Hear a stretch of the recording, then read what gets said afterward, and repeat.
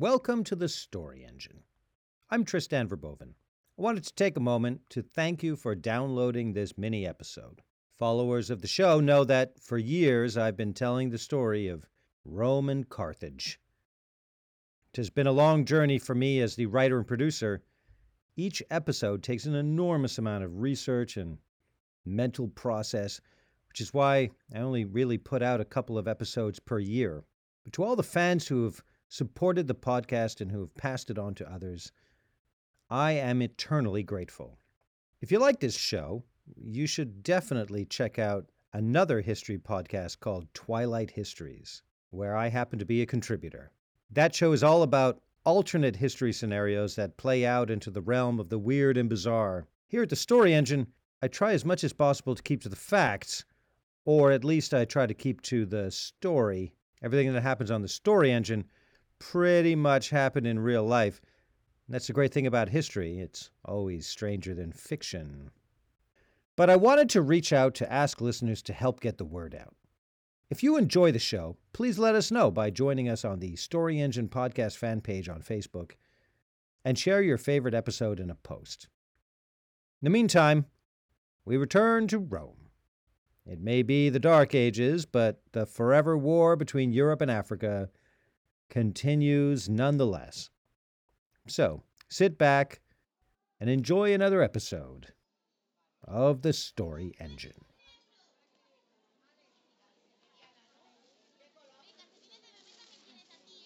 It's market day in Rome. One of the few days a month where the city really comes to life. On busy days like this, young brothers Primus and Maurus stay extra close to their mother and join in the long procession into the city. As they approach the city gates, Primus, the oldest of the two, tugs gently on his mother's skirt. "Can we stop and see the old man?" he begs. "Please, Mama." He says it in his mother's native language, as he usually does when he wants to be endearing. "Speak Latin," she snaps back. "We're in Rome. What do we pay a teacher for?" "Please, Mama," says little Maurus in his best Latin. "We're coming up to the gate now." "Well, if he's there, we'll stop," she says, conceding, "as long as you're on your best behavior." Sure enough, before even getting near the northeast gate, they hear his voice ringing out into the din. "Date obulus Belisario! Date obulus Belisario!" The boys break free and race over to him. "Salve! Ave et che vale!" "I recognize those voices," says the old man. He's squatting atop an overturned block of marble with worn inscriptions on the side and fallen long ago from the dilapidated city walls. His robes show a dark patch where they've been dangling to the ground. He lifts his face into the sun, his hood barely covering the ghastly bandage in place of his eyes. "Hey, your mother's not with you?" "I am here, Magister," she calls out her approach and slips a coin to Marius, who gently places it in the old man's outstretched hand, clicking the coin below it. "Hey, what sound is that?" He perks up his head, and taking the coin with his other hand, he rubs the face of the coin and flips it over and rubs the other side. "An African siliqua," he mutters to himself. "Where did you get such a coin?" "It was from my husband," smiles the woman, "from when he served with you against the Vandals." The old man says nothing, stroking the coin with his thumb. And then after a moment he thrusts the coin towards the boys, holding it in the gleam of the sun. "Whose face is on that coin, boy? Do you see?" The boys squint their eyes. "It's Emperor Justinian, I would guess," replies Primus. His little brother looks to him and nods too. "But this symbol," he says, slowly turning the coin over, "this one you do not know." The coin bears a strange mark, like letters pushed together into a single piece. "It looks like an M," says the boy, "and a D and maybe an X." "Mastigas," blurts the old man. "King of the Moors. He ruled everything beyond our walls. We trusted him to strike coins with our emperor's face. He snatches the coin into his closed fist, startling the boys. So, what stories have I told you then? He asks. Surely I've already told you the tales of Caesar and the Gauls. Well, yes, sir, say the boys. And I've told you of Spartacus and the Great Rebellion. Yes, sir, they say again. And what of Scipio and the Barcas? He asks. Surely I've told you of Rome's great war with Africa. Why, yes, sir. And of barbarians, he continues. Have I told you of Alaric's mutinous Goths who marched their army on the Eternal City? Or the wretched Vandals who marched on Roman Africa and then Rome itself? Or the terrifying Huns who ravaged Rome east and west? The woman sits down behind her sons. How about one about the Moors? She says softly. Our grandfather was a Moor, says the youngest. People say that's where I get my dark curls. The old man chuckles at this, and then, suddenly lifting his ear into the wind, he hears a group of passersby speaking Latin. Date obulus Belisario, date obulus Belisario. They keep walking without looking. The old man sits back on his stone again. Until now, he says abruptly to the boys, I've told you only of Rome's triumphs and victories. He clicks the coins gently in his cupped hand. But there's more to be learned from tragedy than comedy. Ah, what a sight it must have been. 600 ships arriving in Libya. The white sails blocked out the horizon as Justinian's army poured out. And they marched towards Carthage. And with every step of soil, each Roman they passed was free. My husband was among the infantrymen. The woman gives a bittersweet smile. And among them, too, was an officer by the name of Stotsas, a common soldier elevated to the honor of bodyguard and master of horse to the general Martinus. And while Martinus did the work of the general, Stotsas saw to his men. And though his rank, he slept and ate among them and came to be much admired and trusted. He turns to the boys. I've told you, have I not, of the Vandal wars? The boys nod. What a sight it must have been then, seeing Justinian's army marching through the gates of Carthage. Africans of every kind welcomed them along the road, offering gifts of food and wine. But the Vandal king, afraid that this precious treasure would be taken, ran away with it into the desert. But they were soon captured and both sent back to the city of Constantine and placed before the emperor. But Justinian was eager for another victory, and he sent his army on to conquer the 7 hills of Rome. I wish I could tell you that the story of Carthage ends there. But no sooner had those ships set sail than the trouble began. The Moors, the tribes beyond the walls, they did not welcome the newcomers.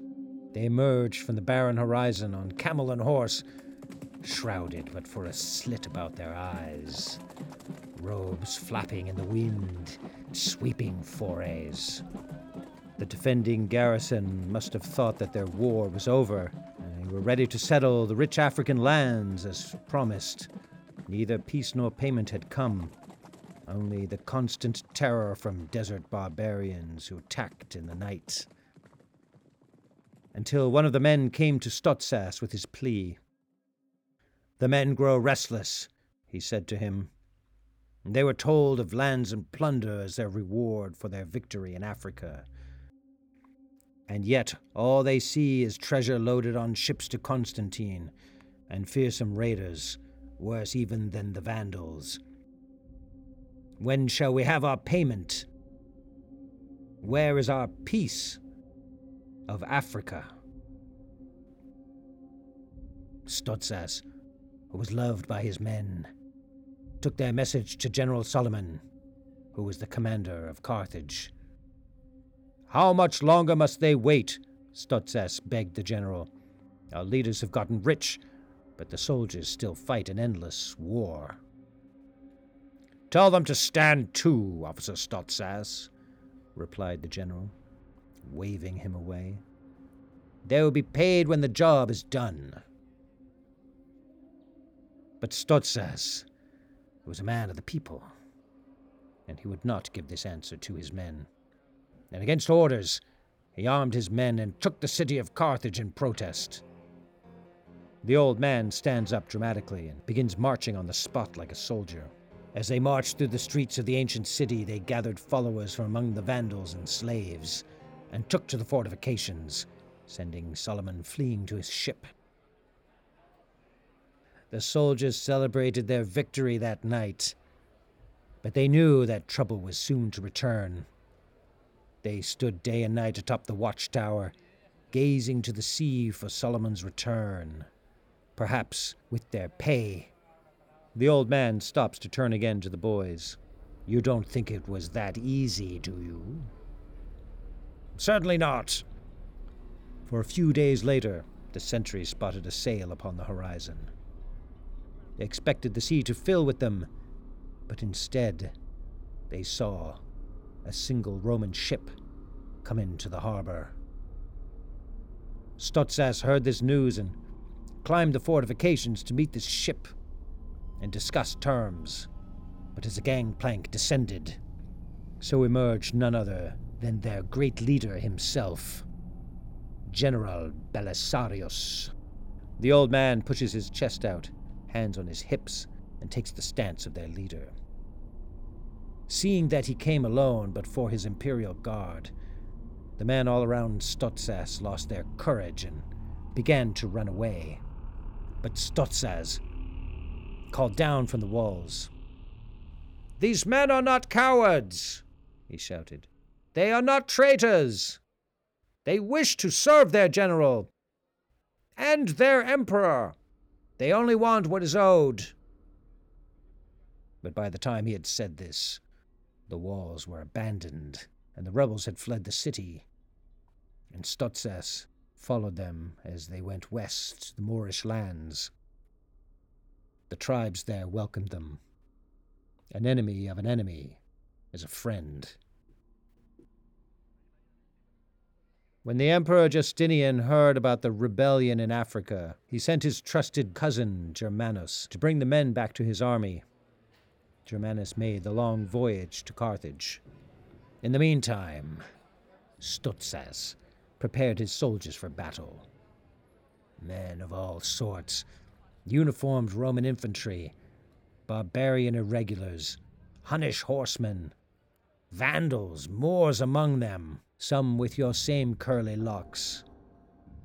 And when Germanus arrived at the rebel camp with his army, he trotted out to meet them, followed by a team of soldiers carrying a large chest.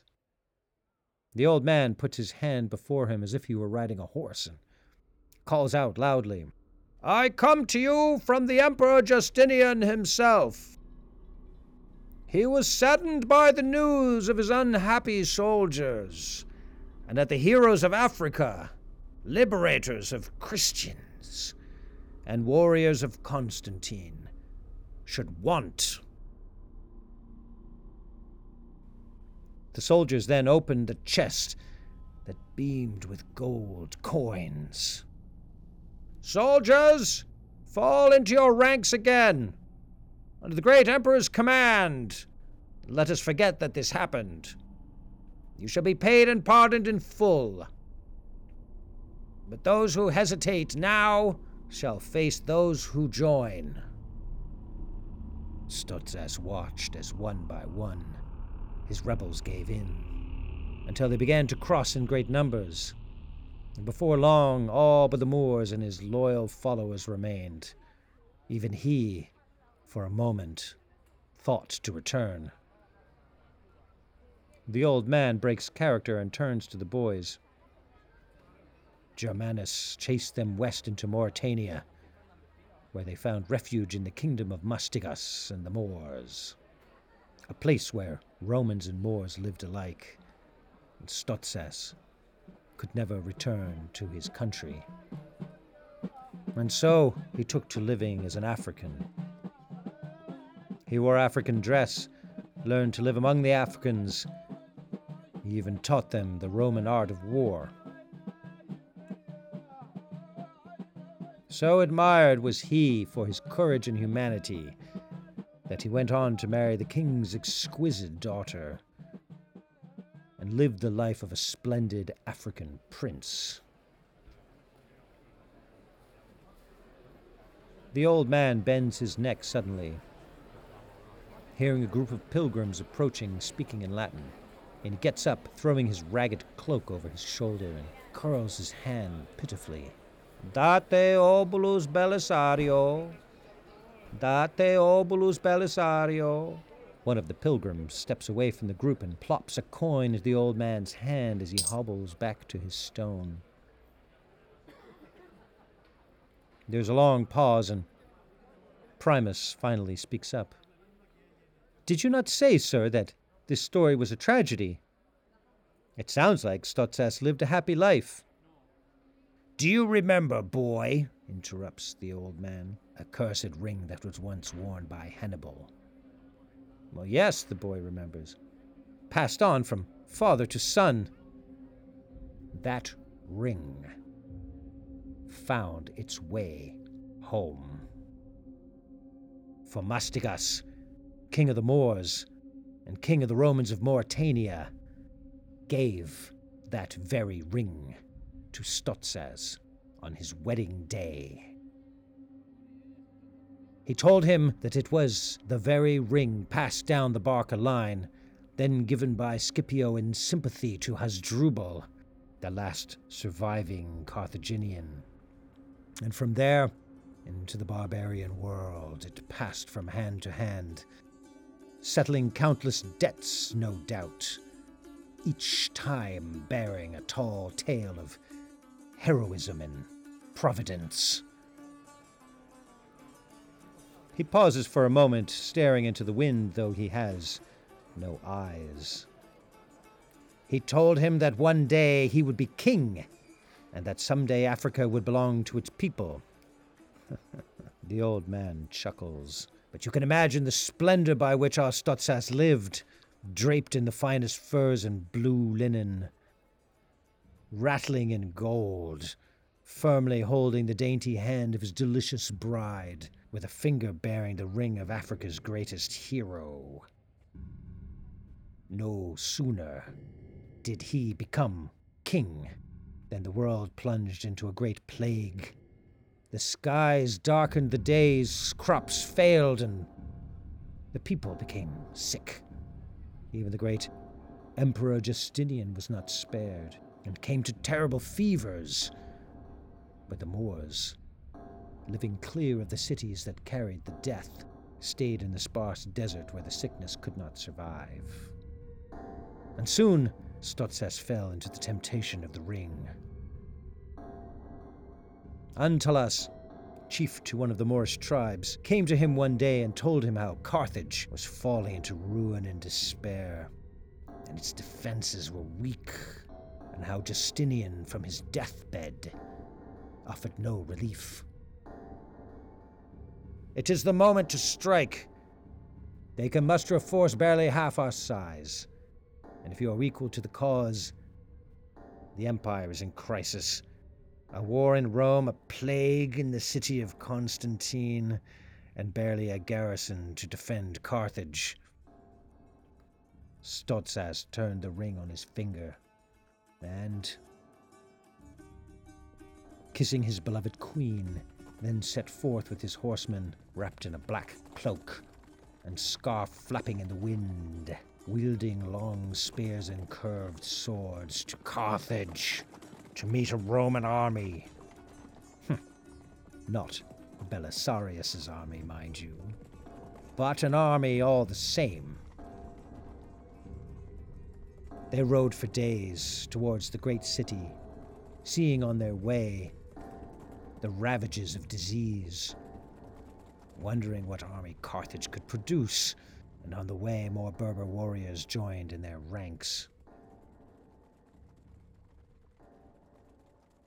At Carthage, John of Sisiniolas, the general in charge of defending the impoverished Carthage, wondered the same thing.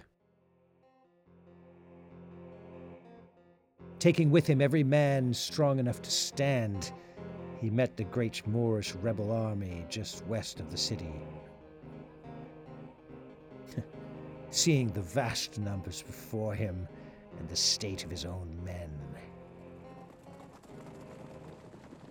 he rode out alone and called out to Stotsas in his own language of Greek. Stotsas, not having heard his own tongue in some time, called back to meet him in the battlefield. He turns to the boys. You may remember that Hannibal once did the same with Scipio. They met face to face with their armies at their backs. John of Sisiniolas, thin and gaunt in his finest armor and helmet, and Stotsas, his skin darkened by the desert life among the Africans. They stood in the wind. I warn you, said John, that my men are weak with disease. They may die today in battle, but they will kill your men tomorrow in their beds. How do we settle it then? Replied Stotsas, for there must be only one winner of this day. I propose a duel, said John. You and I, like Achilles and Hector, 2 men of valor, a weapon each and no quarter, and our armies be spared. Winner takes Carthage. Stotsas thought for a moment, carefully sizing up the man before him, and then gently began to remove his black shrouds and headdress. And John did the same, unlocking the hatches of his breastplate until the men were standing armed only with their swords. The old man now loses his slouch and poses in a warrior's stance, brandishing an imaginary sword. John lunged first, causing Stotsas to lose his balance, but he recovered quickly and laid a blow to John's sword. And the 2 men battled for position as their soldiers, watching the duel with great sport, slowly approached for a better look. The men fought boldly. Stotsas, the older of the 2, surely felt the sluggishness of his life as a prince, and while John, slowed by his sickness, desperately held his ground until Stotsas' sword finally found John's gut and thrust it forth. The old man stops his theatrics. Holding the moment, he senses a small crowd now forming around him during his performance, and he continues. John fell heavily to the ground without a whimper, calls the old man to his audience, and Stotsas, covered with his enemy's blood, threw his sword to the ground and turned to his soldiers. This day is ours, people of Africa. Nothing stands between us and Carthage now. He raised his hand in the air, but before he could say another word, a Roman arrow pierced his chest from behind, and he stumbled to the ground, dead.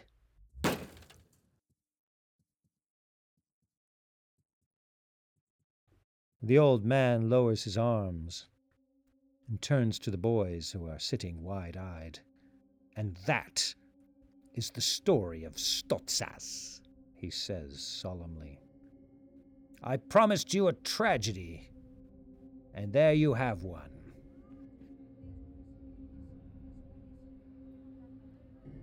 Poor Stotsas, says the boy. It's just not fair. He should have won that day. The old man's voice suddenly changes. Poor Stotsas, he growls.